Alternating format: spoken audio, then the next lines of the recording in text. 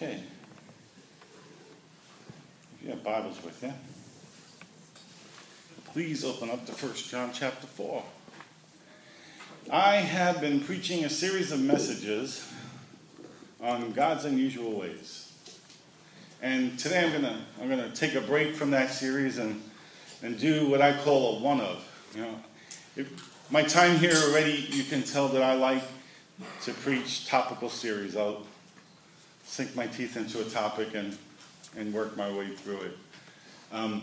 But still, even with that, every once in a while, something bubbles up in my heart, and I feel like, well, I think we'll take a little break from the series, probably return to it again next week, and share with you one of my one-ofs. The title of this message is Friendship. This is what my week looks like. After church on Sunday, I go home and I make sure that the message is put online on the church website. And I have a personal website, thomasowacki.com. I put it on both websites. It usually gets done within an hour and a half after we get home from church on Sunday. It makes it accessible to people who are in Sunday school. They can download it. They can listen to it. Some people actually enjoy listening to it again. My personal website, there are people who have followed that for years, and so I just kept that operational. But then throughout the week, I'm ruminating. I'm pondering, what the next message is going to be. Oftentimes with my series, I kind of know where I'm coming from and where I want to go and what I'd like the next step to be. But even in the midst of that process, sometimes things pop in my head, and it's like, you know what? I think I'm going to take a break this week. And so this is one of those days, and with the way we function logistically, the objective is to get information to Willie on Friday so she can do whatever needs to be done with PowerPoint, just to give her time. So it's been good. It helps me develop a discipline where I have my sermon done by Friday. Now, it used to be I'd wait till Saturday, and man, I had way too many late Saturday nights ringing the book, thinking, oh, dear God, there's got to be a message in here somewhere. So, Willie, thank you that I now do it on Fridays. I have much more enjoyable Saturdays. And I have other routines throughout the week. The newsletter information goes out to Lisa on Wednesday, so we can put the newsletter out on Thursday. So I got all these little things that go on in my week. So Friday, I came up with this message on Friday. And I want to share with you. So, I'm going to take a break from the series, and tonight I'm going to speak on friendship.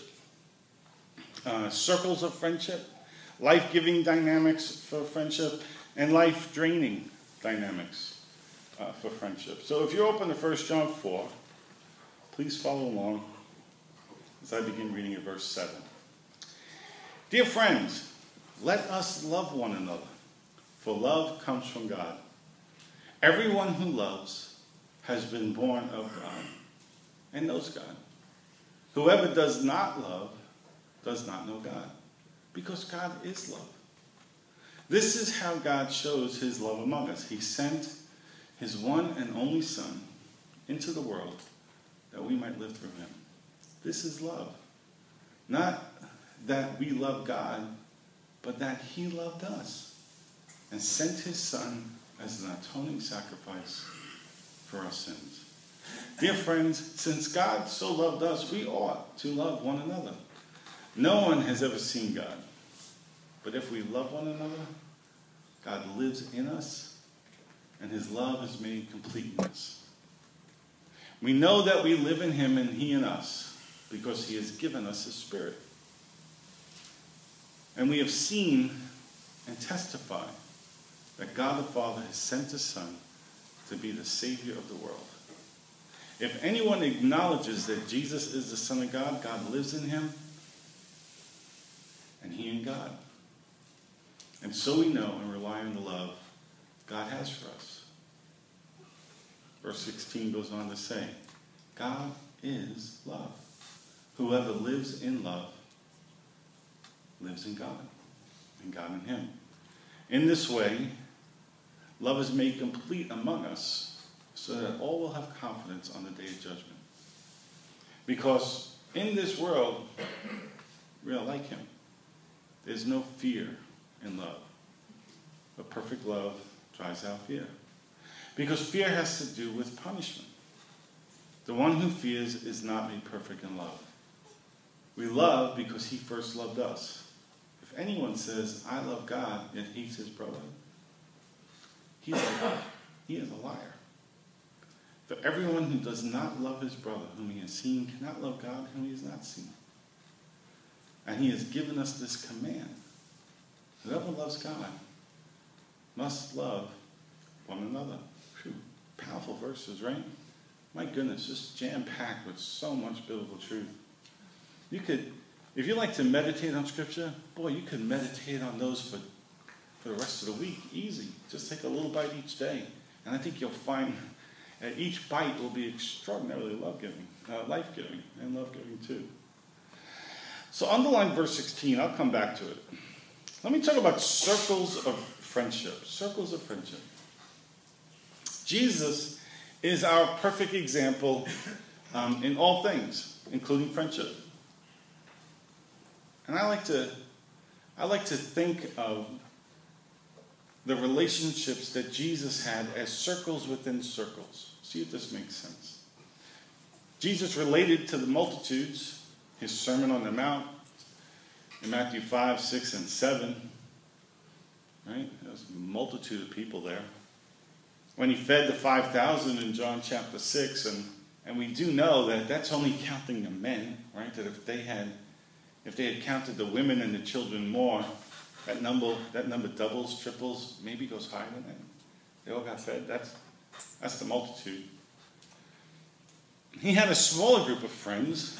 In Luke chapter 10, it refers to the 72 disciples that Jesus sent out. So there's an identifier. There's some difference between the multitudes. Now, the 72 might have been among those multitudes, but there was something significant that these guys were identified as such as the ones who would not only be called disciples, but would be sent out. It's another subgroup of interaction with people. And, of course, Jesus chose the 12 in Luke chapter 6, among the 12 disciples, and then designating them as apostles. And even among those 12, there were repeated counts of a smaller group. It seems like Peter, James, and John were at significant and special events in Jesus' life. For some reason, these guys just seemed to be, they were more tight. They were closer than the 12 or the 72 or the multitudes. Mark chapter 5, verses 37, just to give some examples. It says, he did not let anyone follow him except Peter, James, and John, the brother of James, or at the transfiguration in Mark chapter 9. After 6 days, Jesus took Peter, James, and John with him and led them up a high mountain where they were all alone. There he was transfigured before them. Again, the same three guys. Mark 13 tells us that while on the Mount of Olives, Peter, James, and John asked Jesus questions privately. So they would do stuff just with them. Luke 8 tells us that when Jesus raises Jairus' daughter from the dead, he did not let anyone go with him except, guess what? Same three guys. Peter, James, and John, as well as the child's father and mother. It seems pretty clear from Scripture that Jesus' inner circle was comprised of these three friends, of Peter, James, and John. And of those three guys, a good argument can be made that John the Apostle held a higher place, a closer place. He might have been Jesus' singular best friend here on earth. They had some kind of special relationship. John chapter 1, verses 20 to 24. As Peter turned and saw the disciple whom Jesus loved was following them. This was the one who had leaned back against Jesus at the supper, and said, Lord, who's going to betray him? When Peter saw him, they're referring to John. John's the author of this, and he's writing it in a humble way, not acknowledging himself as the person, but still getting the account written down. When Peter saw him, John, he asked the Lord, "What about him?" Jesus answered, "If I want him to remain alive until I return, what is that to you? You must follow me." Because of this, the rumor spread among the believers that this disciple would not die. But Jesus did not say that he would not die. He only said, "If I want him to remain alive until I return, what is it to you?" This is the disciple who testifies to these things and wrote them down. We know that this testimony is true. This is John. There is an indication that even among Peter, James, and John, that Jesus had maybe a unique, special relationship with the Apostle John, often referred to as the beloved. So Jesus had friendships at various levels with different groups of people. He had the multitudes. He had the group of 72 that he sent out. He had the 12 that were his disciples, later to be known as apostles. Among the 12, there were 3, and even there seems to be one that's special. I don't think this is a mistake. I don't think it's arbitrary. I think it's a healthy model for friendship. I think it's a very healthy model for a relationship. I've often tried to make application to it in my life. I can't be deeply intimate with everyone, but I can with some, right? I aspire to have deep intimacy with God. But for example, on earth, if I applied these Jesus' circles or relationships to my life, it might look something like this. Going from not from big to small, but from the inner circle going out. My best friend on earth, that would be Nadine. She's my number one. Right? She's on that place. I've traveled over the world. She just keeps following me, She paid her dues, man. She got to put up with me. I'm not an easy man to live with. The guy has dreams and visions and decides, it's time for us to move again. I love you, baby. You have a right to be number one. And so if Nadine's my number one, what would be my circle of 3? Well, kind of easy. Lisa and my son Tom, those would be the next circle in my life. It would be the 4 of us together. Those would be the most tight relationships. And I know that not all parents have healthy relationships with their children, and it breaks my heart when I watch parents have to go through that. I can tell you that I'm very blessed. We've been, we really had grace and favor from God on our lives to have healthy relationship with both of our kids. We share good communication. I'm really enjoying this phase of life of having adult-to-adult conversations with them. I like having philosophical and theological discussions with them. I like to hear their opinions on things that they disagree with me about. As I've grown older, my political views have grown to be more conservative, and theirs have grown to be more liberal. So it makes for some exciting debate. But we talk adult to adult. They're intelligent, and they're secure enough in the love that we have for one another that it's safe for them to disagree. It's good.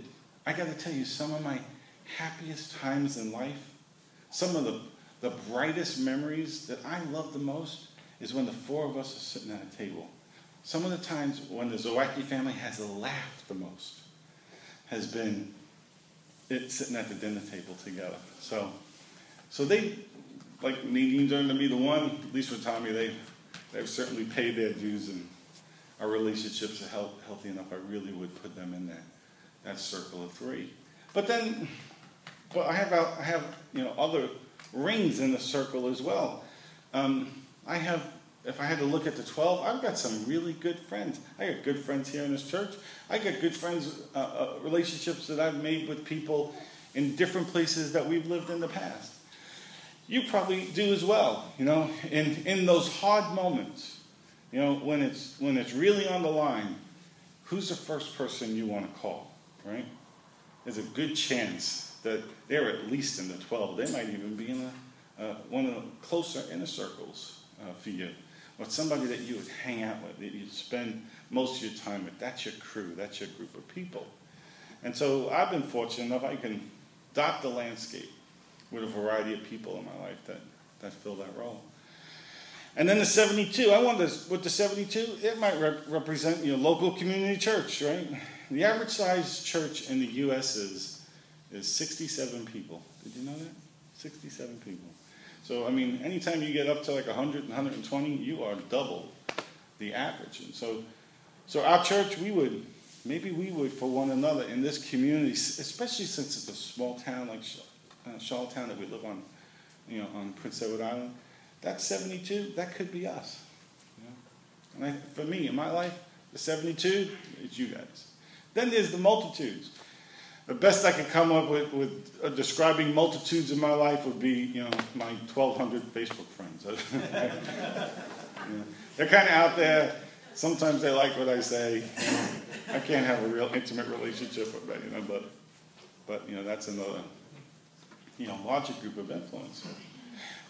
So think about that in your life, and it can be helpful to look at those circles, those rings, and see where you fit in different people's circles. Now, I've discovered this by trial and error. I don't have the power to force myself into somebody else's inner circles. I can't make myself be a 3 or a 1 to someone. I can't do it. I can knock on the door and ask to be invited in, and sometimes people invite me in. But what I can do is this: I can invite them into my circles. So if there are people that your path crosses with, you're thinking, hey, I would really like to have closer friendship with them, and they haven't invited you in, well, nothing stops you from inviting them in, and maybe it becomes closer. I don't know, that sounds healthy to me. That sounds relational. Sounds realistic. So those are circles of friendships. Think about your own circles. Think about who's in what circle. That might help take some stress off. If you're in the 72 circle, but you're feeling the pressure that you're in the 3 circle, well, maybe it's time to take some of the pressure off. Anyway, I'm hoping that'll be helpful to you. Just that little model. It seems to be what Jesus did. I think it's a good model for us to at least consider making application to our own lives. So, okay, life-giving, life-draining dynamics of relationship. The wisdom of Proverbs. Proverbs 17:9 says, "He who covers over an offense promotes love, but whoever repeats the matter separates close friends."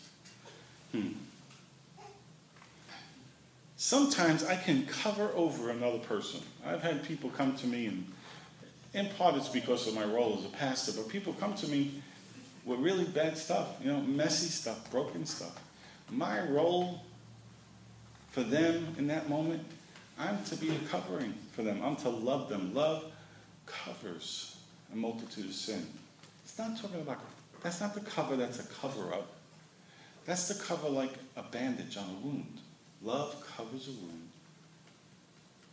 so that healing can take place, right? So I can cover another person. It means I take the hit for them. Maybe it means I keep the matter to myself. I just keep a confidence. Now, Proverbs 16:28 gives us another side of it. It says, it reminds us that a gossip separates close friends. I know a few things that are as life-draining in a friendship and as destructive to a relationship as gossip. And nothing has happened this week that has stirred it up in our church. I'm not trying to address that. I'm just saying in general. I've been a pastor a long time. I remember when we were in West Virginia, I got to speak at this big church, and it was my first example of being in a small town. And we were New Yorkers. Boy, we didn't fit in that culture at all. I've told you before, it was cultural whiplash. And I found out the hard way that if I had a couple of 6-packs of beer in my shopping cart, that this was scandalous. in the community. It was like an earthquake went off, okay? And I was shocked. I couldn't believe that this was a problem. How much trouble a couple of six-packs of Bud could cause is just astonishing to me.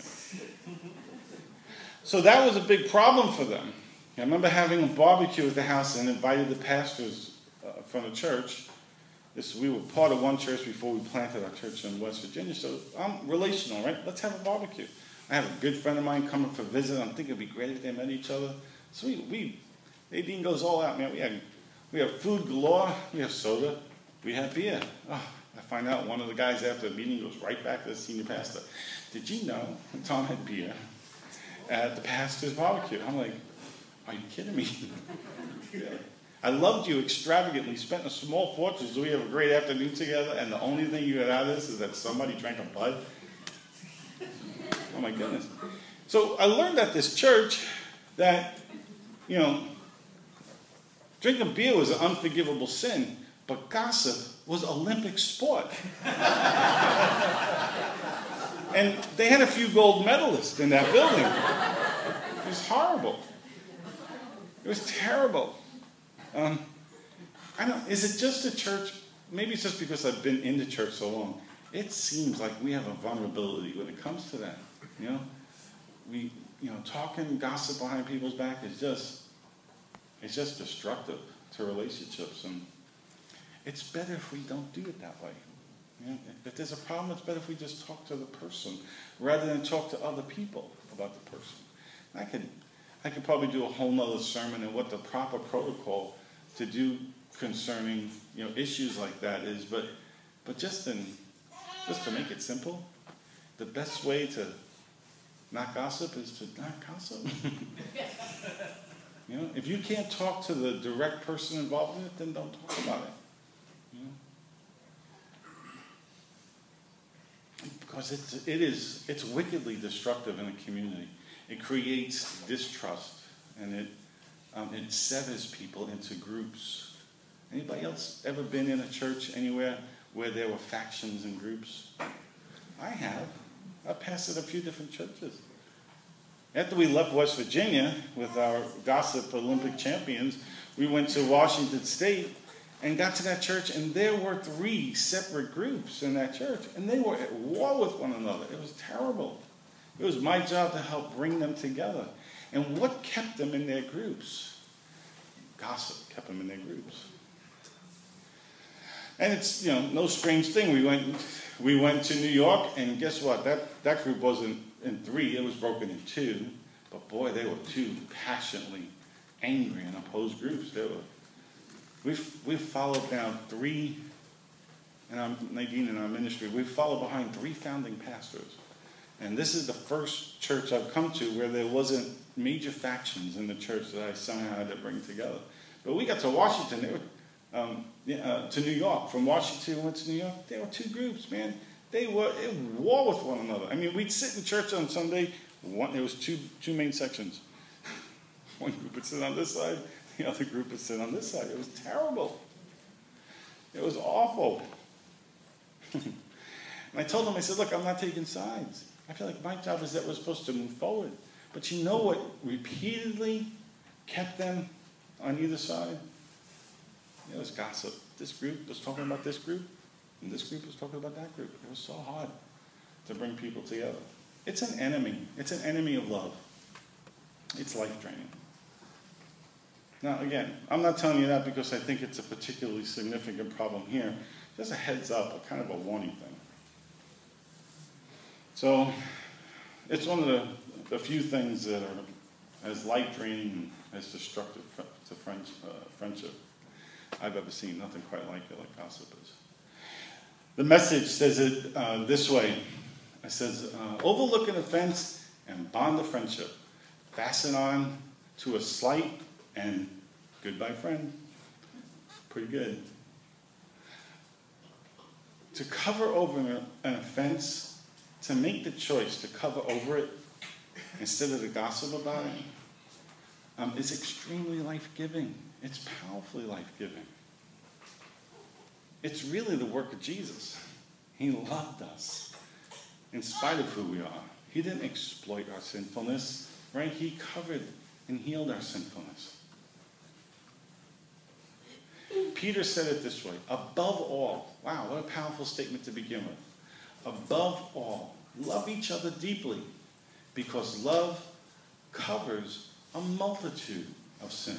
1 Peter 4:8. Man, powerful verse. To cover an offense of a friend is like putting bandage on a wound.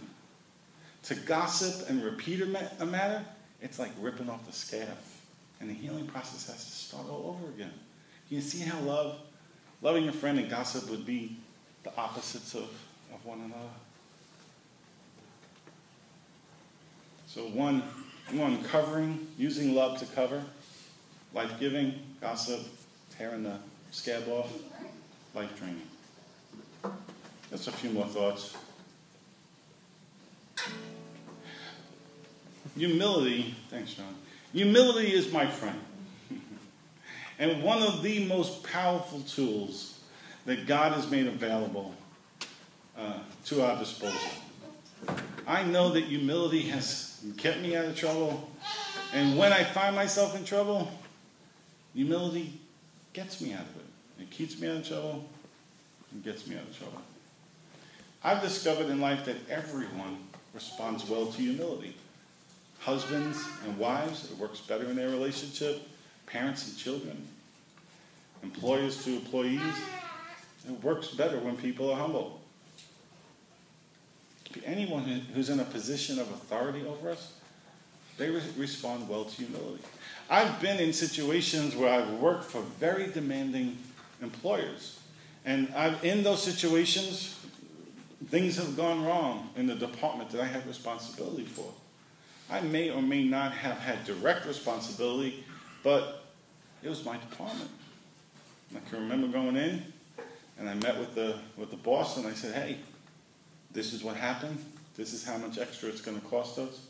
It's my responsibility. I was wrong. I'm sorry. It will not happen again. I didn't rationalize it. I didn't justify it. I didn't pass the buck. I didn't throw anybody under the bus. I stayed low. I took responsibility for my actions. And his response at first was to say, I'm really disappointed that this happened. I was really expecting that things would be different. I said, I understand that. You had every right to expect that. I'm sorry. I was wrong. Please forgive me. And I promise you, I'll do everything in my power to make sure that something like this never happens again. By the second time, he's getting it. He's seeing that I get it. He's seeing that I'm recognizing that this problem happened. It was my responsibility. He no longer feels like he has to drive the point home to me. He's not hammering me anymore. He's saying, yeah, I know, Tom. You're right. It's not that bad. Don't worry about it. We'll get through this together next time. He who humbles himself will be exalted, Scripture says. He who exalts himself will be humbled. If I went in there telling him, this isn't my fault, so-and-so did this, and you did that. Now, at this point, he has a responsibility to make sure that I get the point that I screwed up. Right? So here I go in, I'm exalting myself. I'm espousing my rightness and my lack of responsibility for what went wrong. Now, with each thing he says, he's going to hammer me deeper into the ground and make sure I know how wrong I am. He who exalts himself will be humbled. And so I found taking the low position, that Scripture is right. Holy cow, it really works. My flesh doesn't really like it. My pride doesn't really like it. But do I really want to be driven by either one of those anyway? So humility in friendship is extraordinarily life-giving. If I take the low position, better things happen than when I take the high position. I'm 53 years old. I've been a pastor for more than 25 years. I've made this mistake too many times. Please learn from my mistake. Proverbs 22:11 says, he who loves a pure heart and whose speech is gracious will have the king for a friend.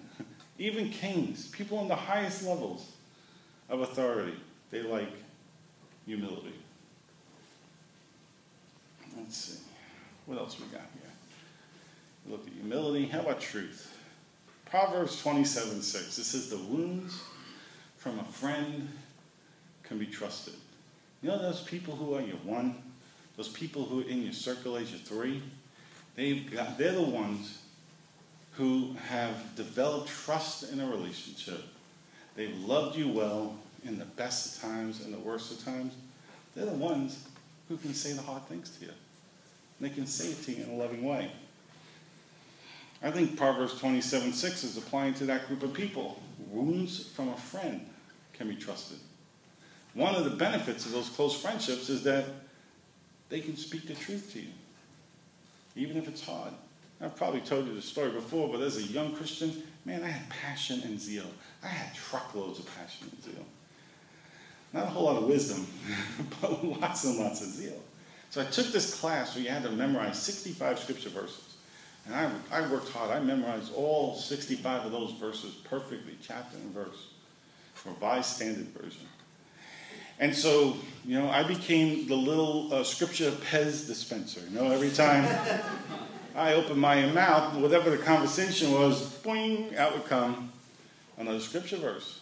And it wasn't really tactful. Matter of fact, my family and some of my close friends about had enough of me. I remember my sister-in-law saying once, I came over to watch a football game. She says, look, you can watch football here. You can't talk about religion. You can't talk about politics. Football only. Oh.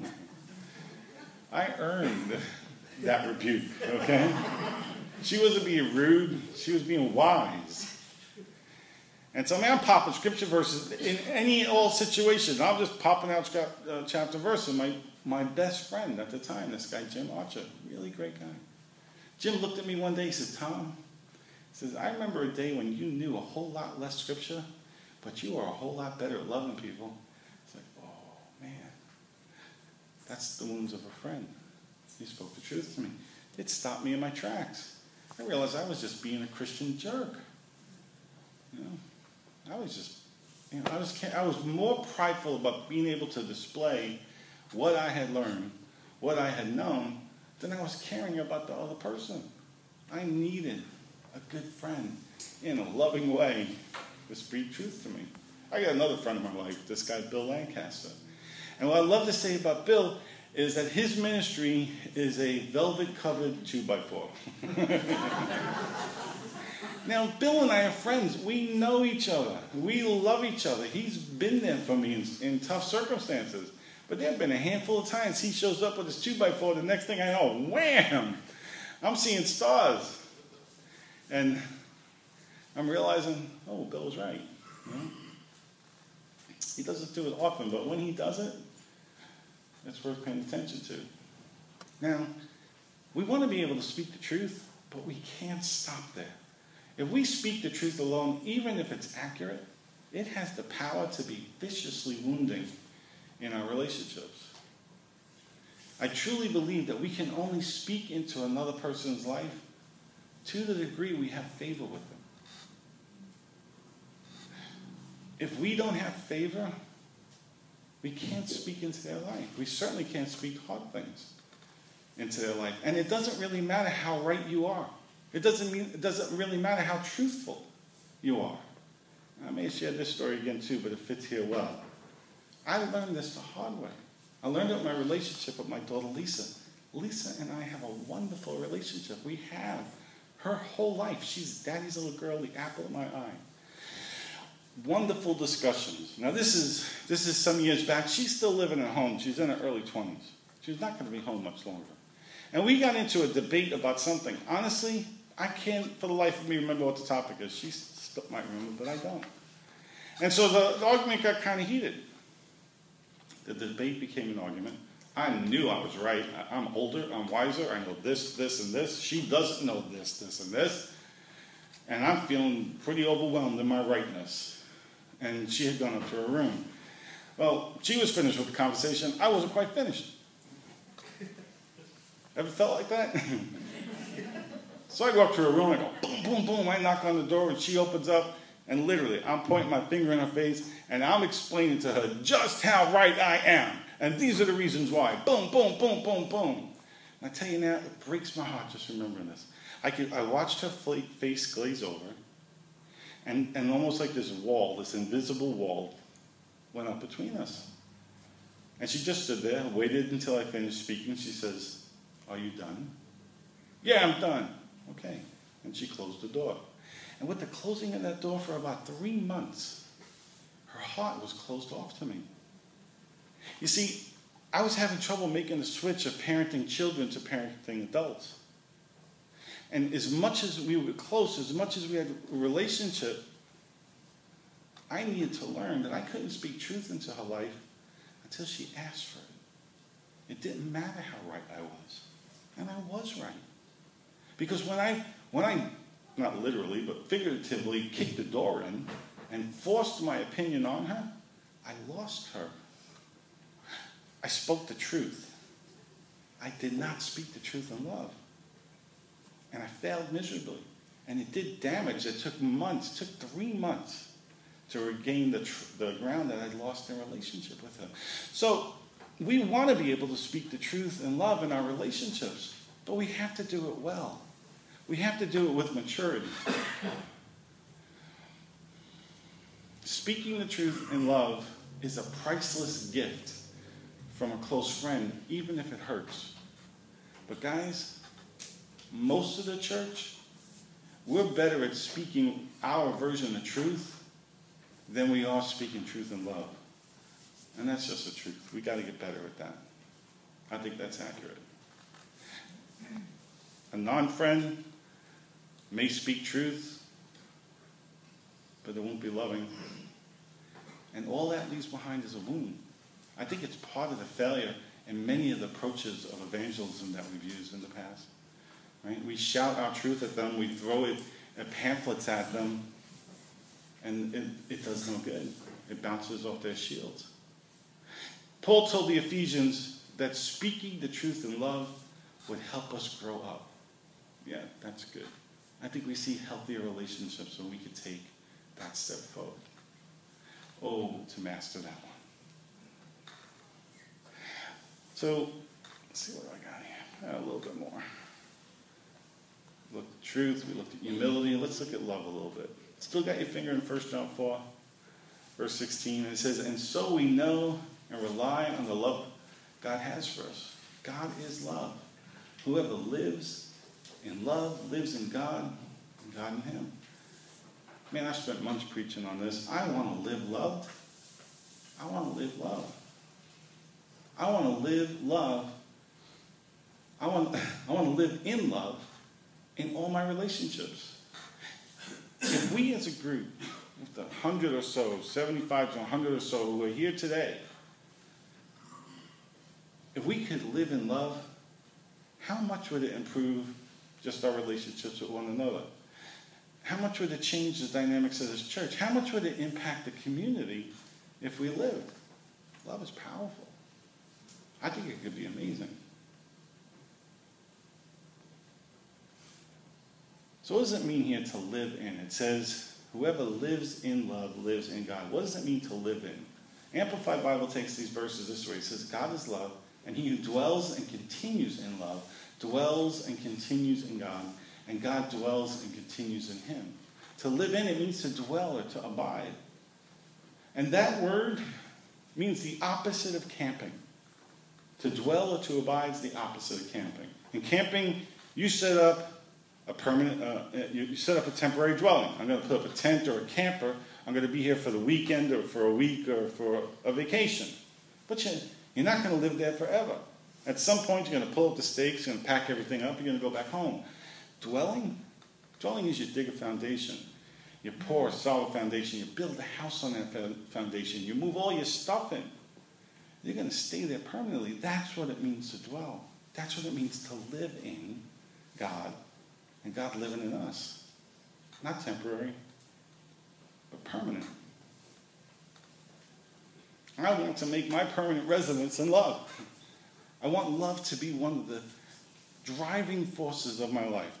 The two guardrails as I go down the highway of life that God set before me. One guardrail is freedom, and the other one is love. I don't want to violate either one of those. I feel if I can drive between freedom and love, it is for freedom that Christ has set us free, right?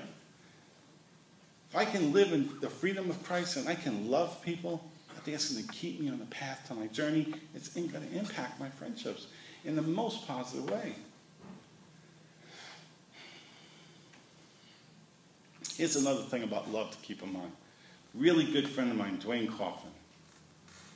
He told me this once. He said, Tom, he says, love always looks like it's losing until it's not.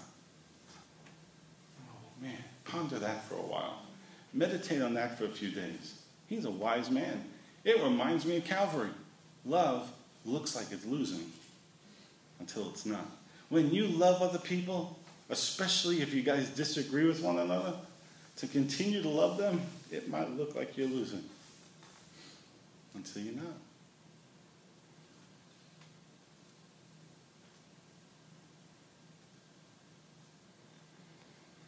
I find myself often thinking about 1 Corinthians 13. And verse 2, honestly, personally convicts me deeply. And it's because of the gifts that God's given me. It says, if I had the gift of prophecy and can fathom all mysteries and all knowledge, and if I have faith that can move mountains, but have not love, nothing. Ooh. This is the same guy who told us to pursue love, eagerly desire spiritual gifts, especially prophecy. But if I could do all those things, and there's no love in my heart for people, I'm nothing. I come to nothing. Better I learn to love. Maybe that's why it says pursue love first in 1 Corinthians 14:1. It doesn't really matter if I see things, if I'm visited by heavenly beings or can hear God speak to me, if I don't know how to love people. Verse 8 gives me hope. It says love never fails. So whatever your trial is, whatever obstacle you're trying to overcome, whatever conflicts there are in your life, here's a secret weapon. It's in the book. Love, it never fails. It never, ever fails. Whoa. But we need to hold on to that one. There's nothing more life-giving to a friendship than love. And I mean this in my heart. I'd rather be wrong in love than to be right without it. I'd rather be wrong, but still love people, than to be right and to be absent of love. It's more important to love than it is to be right. It really is. And the reason why is because later on you could discover that you're wrong. You can. I have. Come on, think about it. Some of us have been around for a while. I've been a Christian for 37 years. I believe differently today than I did then. I saw things one way then. I see them differently today. And I'm hoping that's maturity. There's decade after decade that somehow I've gotten better at this stuff. And my expectation is that a decade from now, I'll modify some of the things I'm saying today. Wouldn't we all expect that? So if that's the truth, isn't it possible? Isn't it maybe a little sliver of possibility that the things that, we're going... Anybody seen the Godfather going to the mattresses? You know what that means? Anybody know what that means? Dang, in New York they knew what that meant. When the rival mafia gangs would go to war with one another, the term they used was go into the mattresses, because they bring in all these mattresses and all the bad guys would stay in one place. So in New York, if we said we're going to the mattresses, that meant we're going to war. So, if there's even the sliver of possibility that there's room for me to change my thinking, that I could be wrong on this issue, is it really worth going to the mattresses? Is it really worth going to war? It's really not. Is it worth the sacrifice of friendship or love? It's not. It's more important to love than it is to be right. As a believer in Jesus, as believers in Jesus, we too easily sacrifice relationships over opinions, especially religious opinions. It must break the heart of God.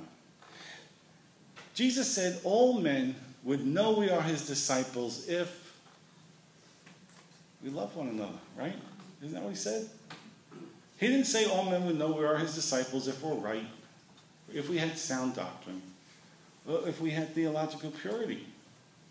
He didn't say all men would know we are his disciples if you had a good preacher and world-class worship teams, if you had a kicking church facility. He didn't mention any of that stuff. He could have. In John 13, 34 and 35, Jesus said, let me give you a new command. Wow, powerful language. He's speaking to a Hebrew audience. They know the impact and the weight of the word command. Let me give you a new command. Love one another in the same way I've loved you. And how did he love us? He laid down his life for us. In the same way I've loved you, love one another. This is how everyone will recognize you're my disciples, when they see the love you have for each other. That's from the Message. All men will know that we're truly his disciples, followers of Jesus, by this vastly superior sign and by this evidence that we love one another. That should be at the highest place, guys. Sometimes love in a friendship means we're both pointing guns at one another.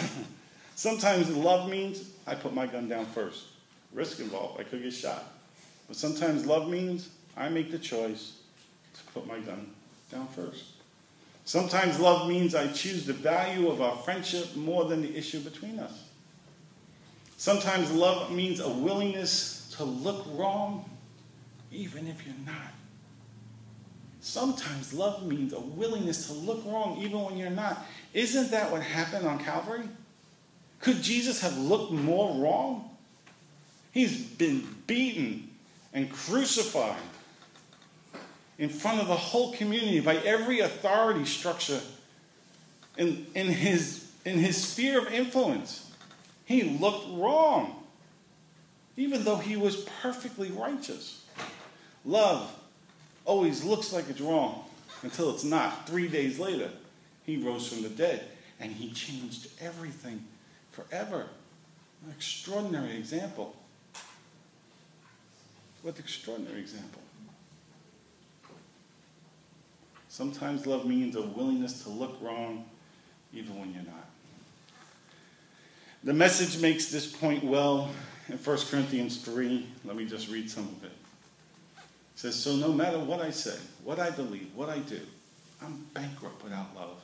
Oh my goodness, so true. Love never gives up. Love cares more about others than for self. Love doesn't want what it doesn't have. I love this one. Love doesn't strut. You know what strutting is? Love doesn't strut. Love doesn't have a swelled head. Love doesn't force itself on others. Isn't always me first. Doesn't fly off the handle. Doesn't keep score of the sins of others. Love doesn't revel when others grovel. It takes pleasure in the flowering of truth. I love that word picture. The flowering of truth. Not the hammer of truth, right? Not the anvil of truth. Not the jackhammer of truth. The flowering of truth. Love puts up with anything. Trusts God always. Always looks for the best. Never looks back, but keeps going to the end. Love never dies. That's a tall order. I could work the rest of my life on that. So, your mission, if you choose to accept it, is to love a friend this week. I mean it. I'd like you to actually do this. Be intentional with it, please. Do something to express that you love them. Matter of fact, even now, Holy Spirit, I ask for every person in the room that you would suddenly bring a friend to mind. Just bring the name, bring their face to mind. And so your mission is to, some way or another, express to that person just how much you love them. Do something nice. Do some random act of kindness. Just bless them. Love on that person this week. So let's pray. Thank you, Lord. Lord, I pray that if anything I've said came off as shameful or condemning, it certainly was my heart. Lord, would you just lift that off? And instead, Lord, would you stir up in our hearts the desire to be more like you, to love like you love, to love one another as you loved us. Would you make us more creative at that? Would you make us more passionate about that. I pray that Charlottetown Community Church would be known for love. That in this place, these people love God and they love people. Let that be so, God.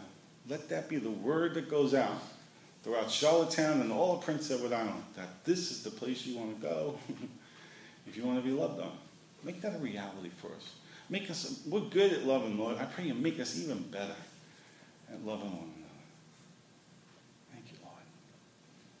So sometimes when I preach like this, I feel like prophetic gifts kind of get stirred up in me a little bit. And so I put this together on Friday. I knew that I was going to share this message with you today, but I think until this very moment, I didn't know why. And sometimes for me, frankly, it's just I'm following his lead. I feel the wind of the Spirit blow that way, and I want to go with it. And so I think that there's some changes ahead for us. And most of us, if we're honest, we don't like change. Especially if we're not in control of it. And so I feel the weight of it on me this morning in the Spirit. I think that there are some changes ahead for us, probably within the next 6 months or so.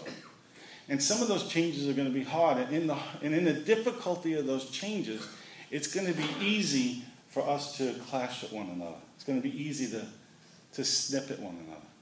And this is a preemptive sermon to challenge you that if God, and I think when I say change is coming, I think God's going to do something in our midst that's going to kind of shuffle the deck. It's going to stir things up for us. And exactly what that looks like, I'll tell you if he tells me. I'm not going to make something up. But I feel the change is coming. It's coming soon. Let's do this. Let's be people who practice loving one another in the good times. So if the challenging times come, that loving one another will be automatic. It'll be our default position. That makes sense? I kind of feel like that's really God. So Lord, would you do that? Would you help us to love one another in the good days so that it'll be normal for us to love one another in the challenging days as you bring about change in our midst. I ask that you do that, Lord. In Jesus' name.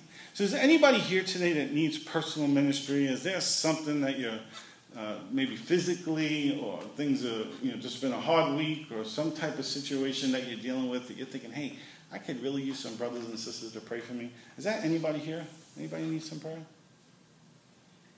We have one person here. Anybody else?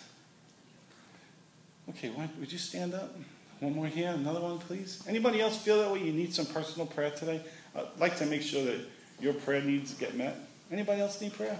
We got one more here. Yeah, please stand. That's great. Now, guys, in this room, you got friends around you. There are people who are in this room. They love you already. If that's you, would you go lay hands on your friend? Go lay hands on your loved one. We have 4 ladies standing. Thank you, Lord. That's good.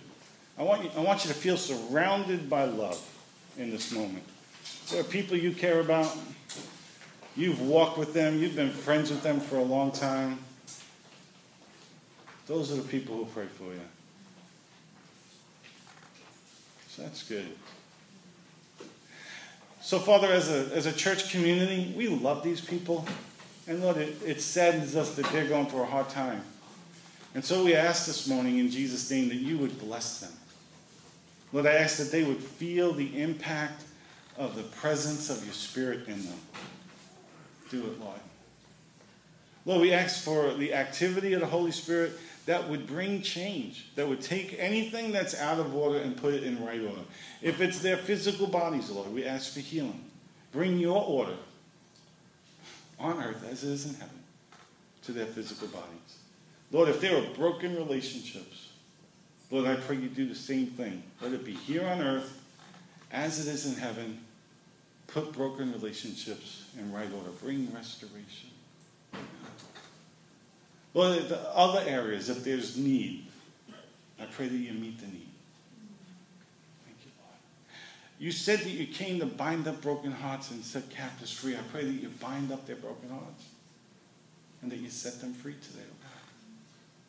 That there would be a turning point here in this moment, right now, today. I ask, Father, We ask that you would work in all the circumstances of their lives, and that things would change and shift and move to their favor. Line it up, Lord. We ask for a season of grace and mercy and blessing and favor for our friends. Go before them like a bulldozer. Clear a path, oh God. Make a way where there seems to be no way. Come and do God-sized things. And we ask this in Jesus' name. Amen? Amen. We love you guys. Enjoy the rest of your Sunday, and we'll see you next week.